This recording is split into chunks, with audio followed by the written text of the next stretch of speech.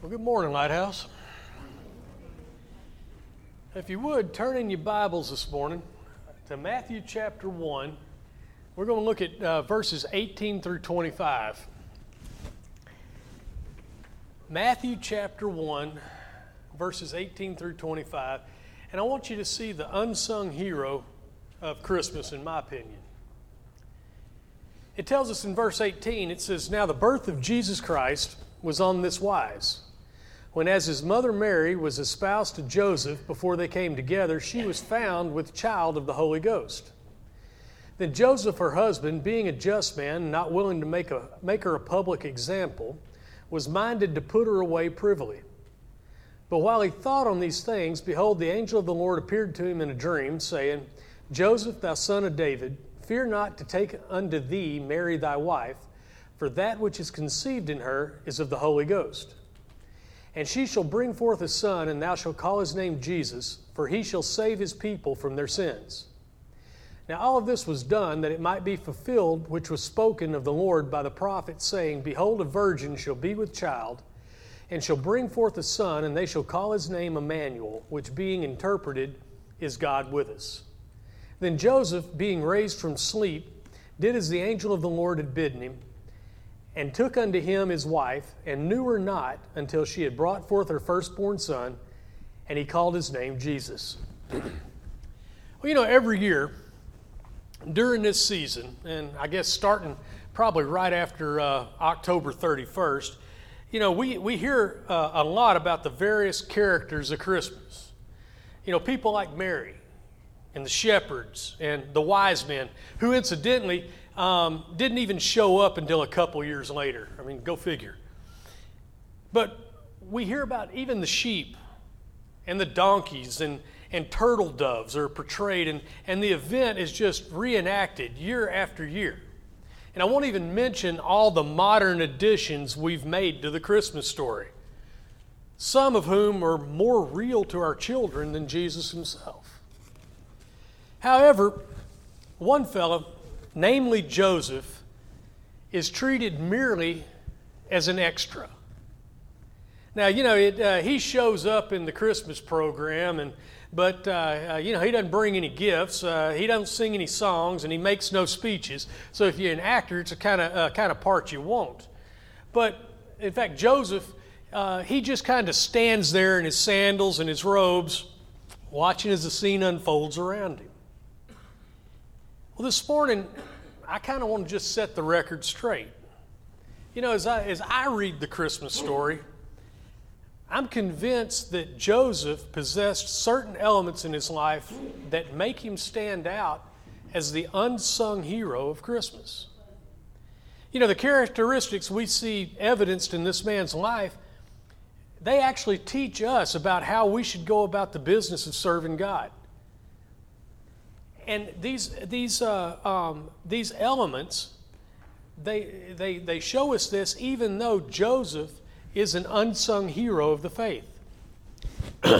So let's look in on this scene from Joseph's life, and let's see what it is that makes this man stand out as a hero in the story. By the way, those elements that were active in the life of Joseph, those elements can make us useful to the Lord too, if they're found active in our lives. So let's look at Joseph's character first. Look at verses 18 and 19. It tells us that the birth of Jesus Christ was on this wise. When as his mother Mary was espoused to Joseph, before they came together, she was found with child of the Holy Ghost. Then Joseph, her husband, being a just man and not willing to make her a public example, was minded to put her away privily or privately. See, I want you to see here that Joseph was a consecrated man. See, the Bible tells us that Joseph was a just man. And this word is the Greek word dikaios.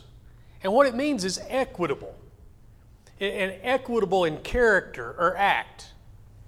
By implication, he's innocent, holy, absolutely or relatively. Now, if we take all those big words out of that definition, this means that Joseph, he simply was a man who lived for God. And as far as the law was concerned, he was blameless. And as far as his heart was concerned, he walked by faith in the Lord. Joseph was a righteous man. And I want you to see also that he was a compassionate man. As we read this story, for just a moment, I want you to try to put yourself in Joseph's place. You're betrothed to Mary, which is the same as legal marriage, except there's no physical intimacy. And all of a sudden, out of the blue, you discover that this woman's pregnant. And of course, you'd think the worst, wouldn't you? I mean, this is the kind of thing guaranteed to raise at least one of your eyebrows. Yet when Joseph hears all these things, instead of reacting in anger, we look at this, he responds in love and compassion towards Mary. He seeks a way to sever their relationship without publicly humiliating her. Now, we have to ask ourselves, okay, well, what could he have done? In Deuteronomy chapter 22, it tells us, starting in verse 13, it says, if any man take a wife and go into her and hate her, and give occasions of speech against her, and bring her up an evil name upon her, and say, I took this woman, and when I came into her, I found her not a maid. Then shall the father of the damsel and her mother take and bring forth the tokens of the damsel's virginity unto the elders of the city in the gate. And the damsel's father shall say unto the elders, I gave my daughter unto this man to wife, and he hateth her. And lo, he hath given occasions of speech against her, saying, I found not thy daughter a maid, and yet these are the tokens of my daughter's virginity. And they shall spread the cloth before the elders of the city, and the elders of that city shall take that man and chastise him. And they shall immerse him in 100 shekels of silver, and give them unto the father of the damsel, because he hath brought up an evil name upon the virgin of Israel, and she shall be his wife, and he may not put her away all of his days. Now, I read that to show you that if the man's lying, that's what can happen.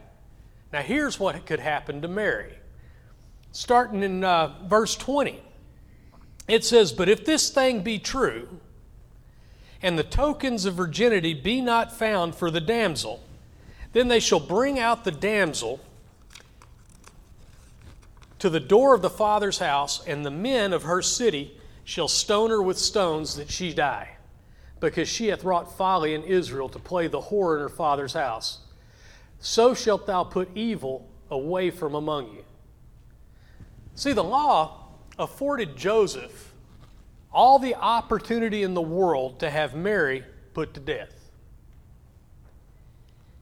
At the least, a public divorce would have left her destitute financially, and because of the baby, no man would have wanted to marry her.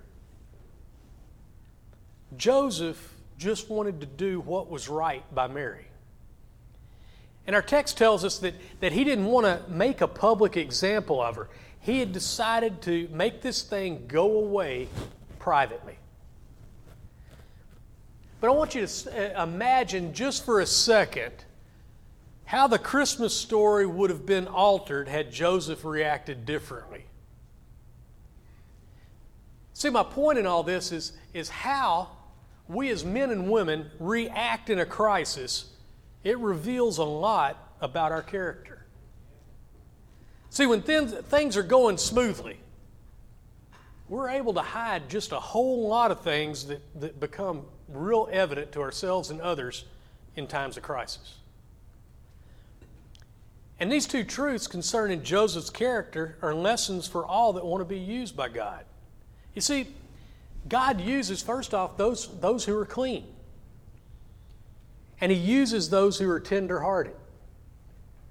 And of course, these traits, as we saw Jesus after He was born grow up, these traits were found in the life of the Lord Jesus Himself.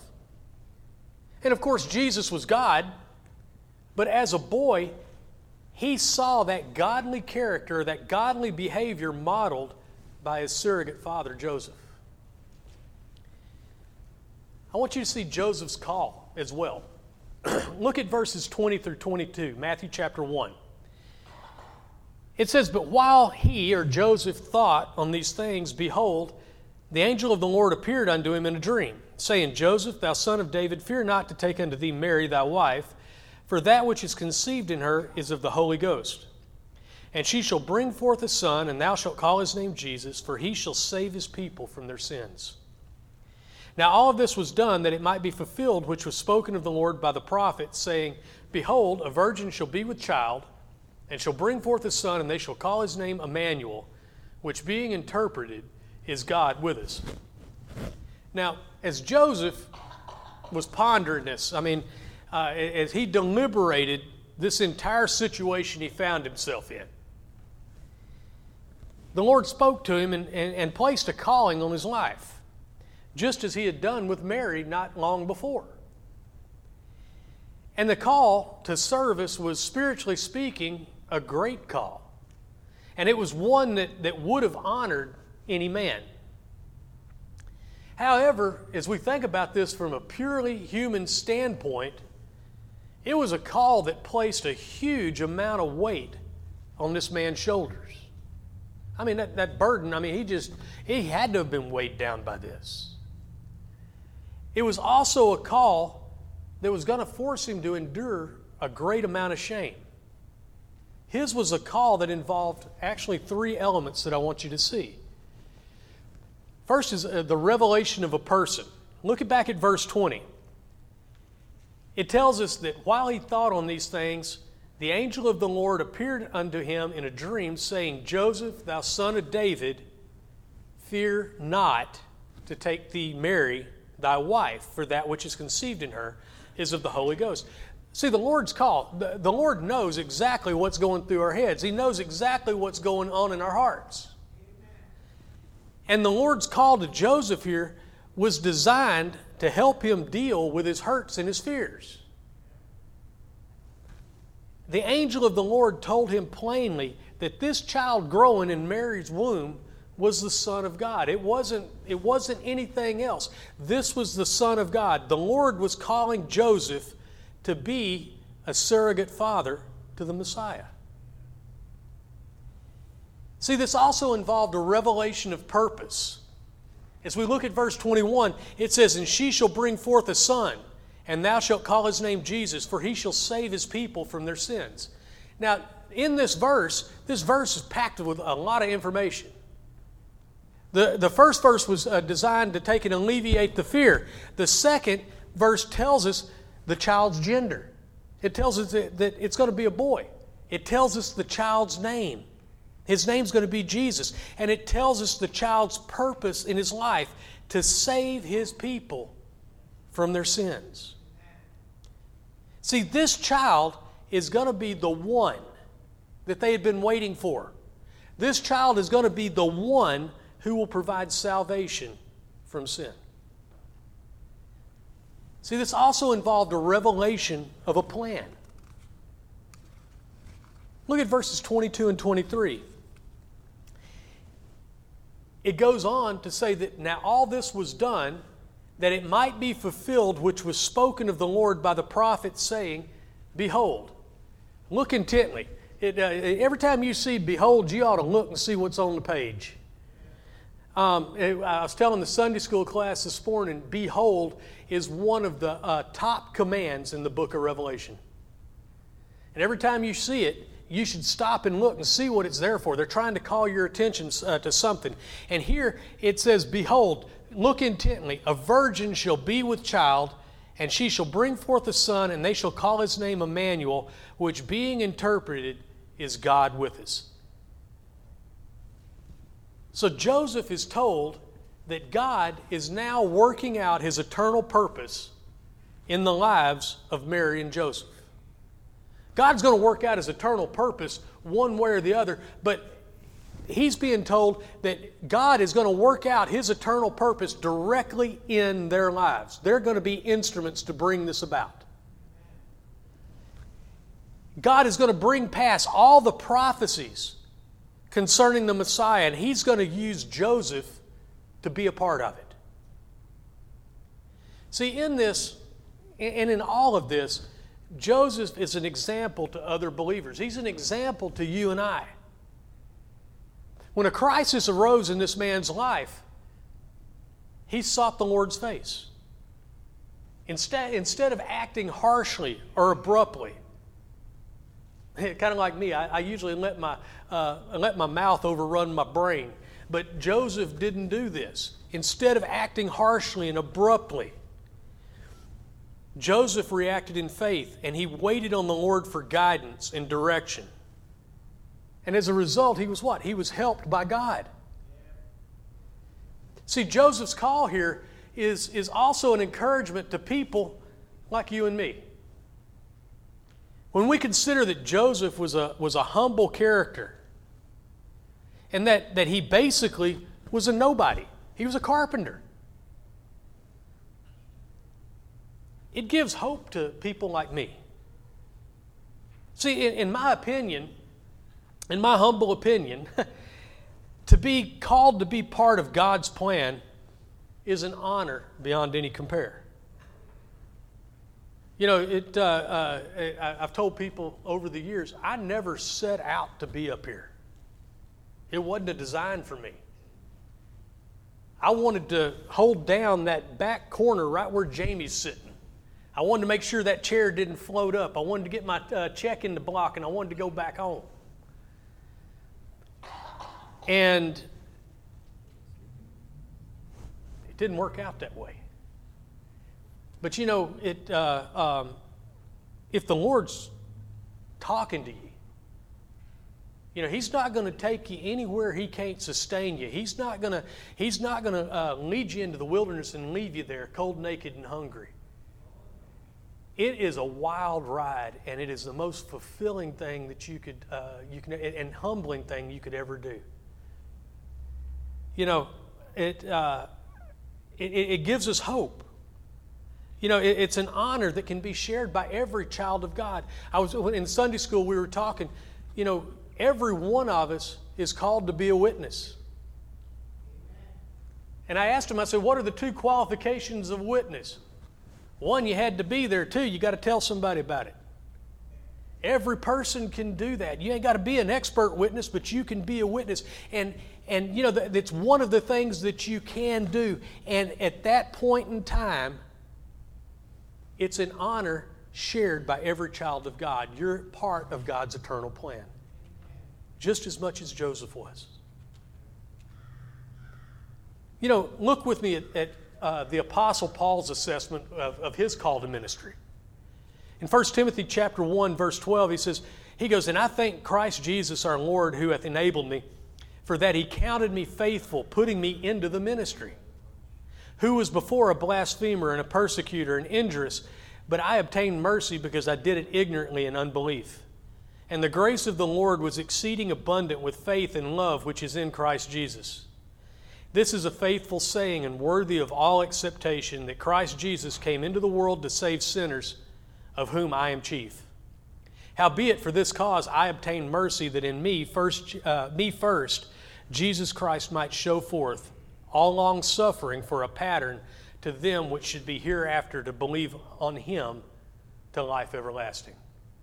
That last part of the verse has to do with us. And Paul was just blown away. This man that was standing over Stephen at his stoning, that was choking out the church on its own blood, when he met Jesus on that road to Damascus, he was just changed forever. And he answered those two most important questions in life that every one of us got to answer. First off was, "Who are you, Lord?" And once he understood that that was the Lord Jesus talking to him, he asked the second most important question. It's one everyone in this room has to answer for themselves. "What do you want me to do?" And then he turned around, and we see later in 1 Timothy here, he says, "Thank you, Lord Jesus, for calling me into the ministry. I don't deserve it, but you brought me here anyway." I want you to see Joseph's conduct as well. Look at verse 24, Matthew chapter 1, verse 24. It tells us that after all of this, after the angel spoke, it says, "Then Joseph, being raised from asleep, did as the angel of the Lord had bidden him, and took unto him his wife, and knew her not till she had brought forth her firstborn son, and he called his name Jesus. See, when Joseph received his call from God, he altered all of his plans. And he put away all of his considerations, and he simply went and did what the Lord told him to do. You know, each one of us have plans. You know, we're constantly making plans. You never count it, but you make thousands of decisions per day. And each one of us got plans going down. But when the Lord's telling you to do something, if the Lord's leading you into a direction, are you making excuses or are you just doing it? Joseph, he said, the Lord told him what to do. He took and he put away, he quit arguing, well, if I do this, I'm going to face this. And if I do this, well, we could do this, but I need to come back and do that. He didn't do all that. He just simply said, okay, Lord. And he went on and did what they told him to do. And I want you to see what the Bible says about Joseph's conduct, because this shows us that Joseph was submissive.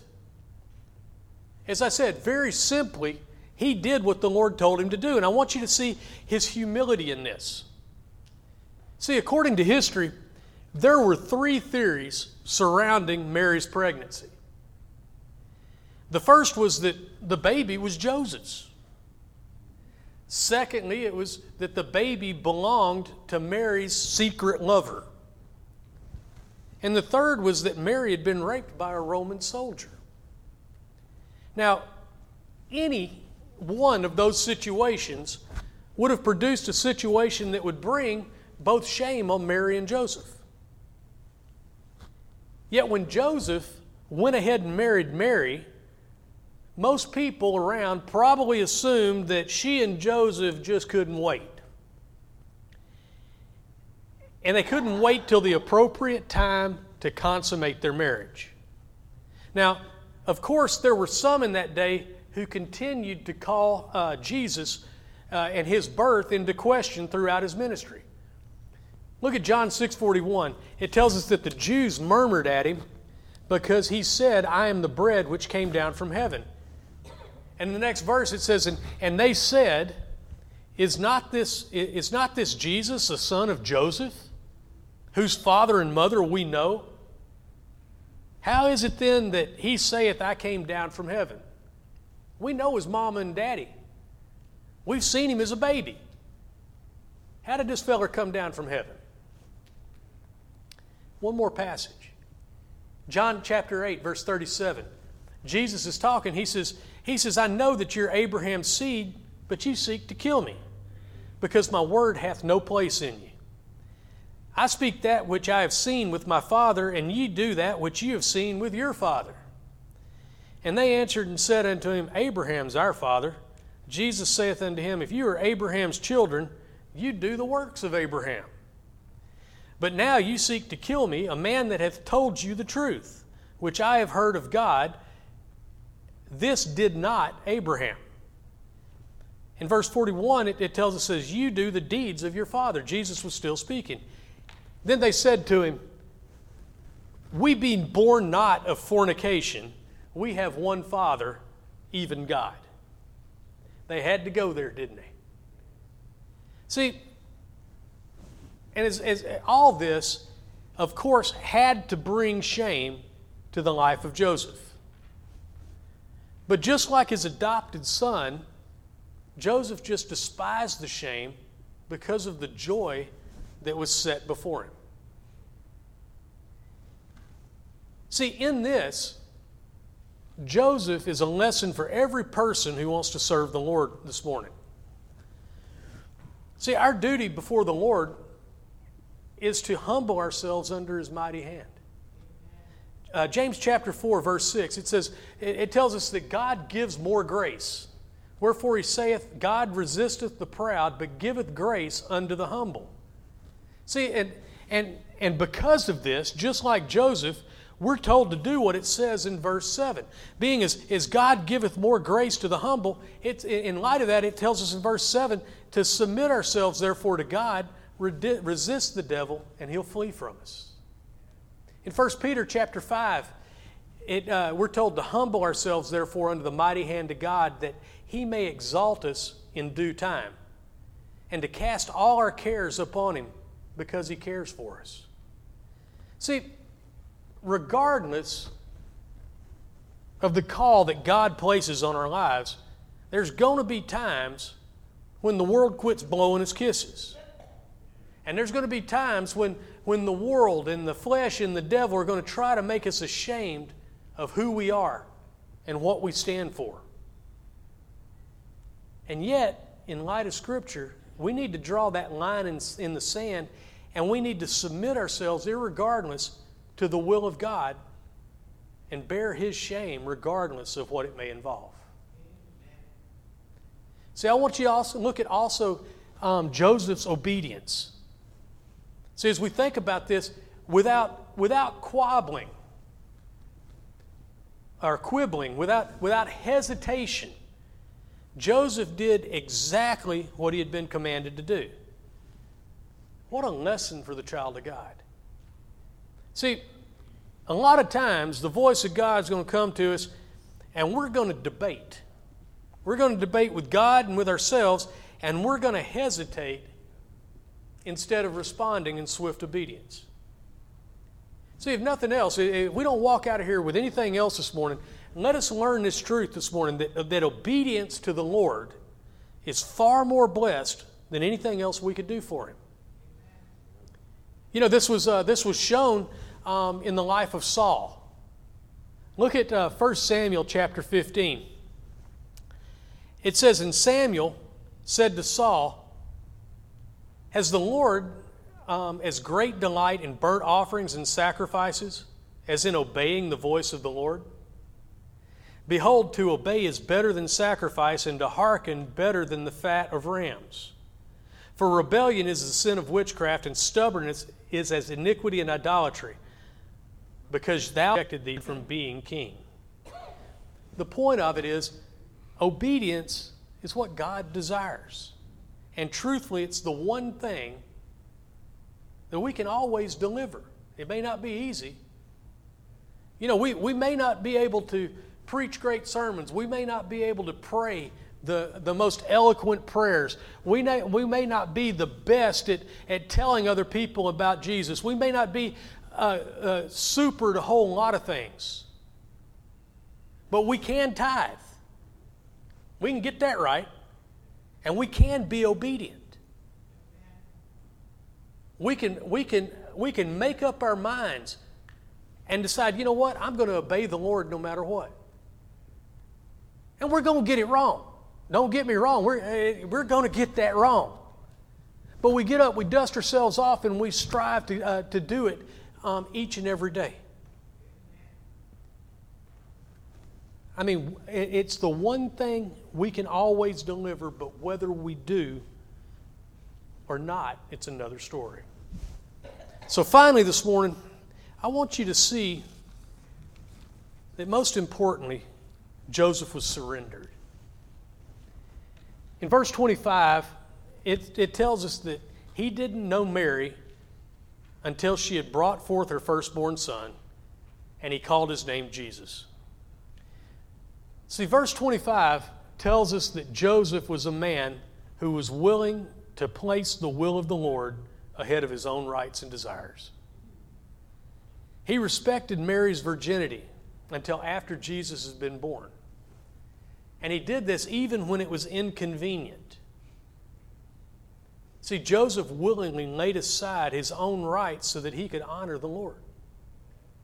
What an example for you and me. See, there's times that when doing what God wants you to do isn't the easiest thing to do. And there's times when doing His will is not the most convenient thing to do. And there's times that you're just going to pull your hair out with it. However, doing His will is always the right thing to do. And we should commit in our lives to come to the place where we actually lose our will to the will of God. You know, as I read over Joseph's life, I couldn't help but think, wouldn't it be great to be remembered as a person that was surrendered to the plan of God without reservation and without compromise? Our brothers and sisters, see, that's varsity. That's not JV. That's absolute varsity. And maybe it should be at the top of our resolutions in this coming year. So, eventually, as Paul Harvey said, now for the rest of the story. Eventually, Mary delivered her baby. And on that great night, Joseph did exactly as he'd been commanded, and he called his name Jesus. Now, this year in Christmas plays and programs all around the world, Joseph will take a back seat to shepherds and wise men and animals and other characters, snowmen. However, to me, this feller stands out as the real hero of Christmas because of the lessons that he teaches us about obedience to God and the lessons he teaches us about surrender to God. So, as I wrap this up, let's take these lessons from the life of Joseph and let's try to make sure that the same characteristics are found in us, not just at Christmas, but every day of the year. You know,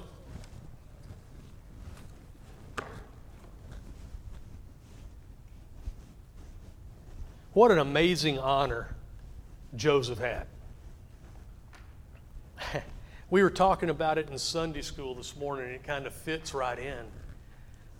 But you know, it talks about that John, in chapter 4, it said there was a window opened in heaven, and John went up there and he saw a throne. And he saw someone sitting on that throne. And this person sitting on that throne was beyond description. Words wouldn't describe the beauty.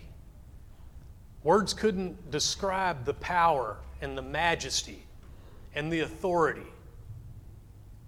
And you look at it and you realize that in the big scheme of things, as wild as the world gets and as tough as things are, there's someone sitting in the control room of the universe. And people can have hissy fits, and people can lob stuff and shoot each other, and the cost of life can get hard.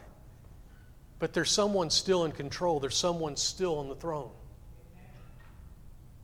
And then we look at the plan, and we realize that Joseph was brought into this plan, and that because he was obedient, because he was tenderhearted, because he was submissive, he had that unique honor to hold the very creator of the universe in his hands. When the very creator of the universe was at his most vulnerable. Think about that. God created everything. It was created by him and for him. He spun everything in the universe by the word of his mouth. All powerful, almighty, and yet for us, he chose to break into time and space clothed as the most helpless creature to draw breath. And that same creator, the one who created everything and holds everything together, seeks out and wants an intimate relationship with you. That's something to think about this Christmas. It's something that I think makes it worthy of us just doing what he says. Now, I don't know what's going on, what y'all, what the Lord's telling you out of the message today. Maybe, I'm sure there's something there that's going to stick. But whatever it is, we're going to have a word of invitation, and of course that the invitation never closes here. But we're going to have a word of invitation, and whatever it is, just do it. If you need to go before the Lord, renew your commitment. If you need to say, Lord, you know what, I haven't always done what you said, but help me. We're going to try this now. Maybe you don't know the Lord. Maybe you need help with that. We'd be happy to come up alongside. Maybe you need to take it to the steps, come up to the front and pray, or you can just pray right where you're at. Whatever the Lord's telling you to do, just do it now as we have a verse of invitation.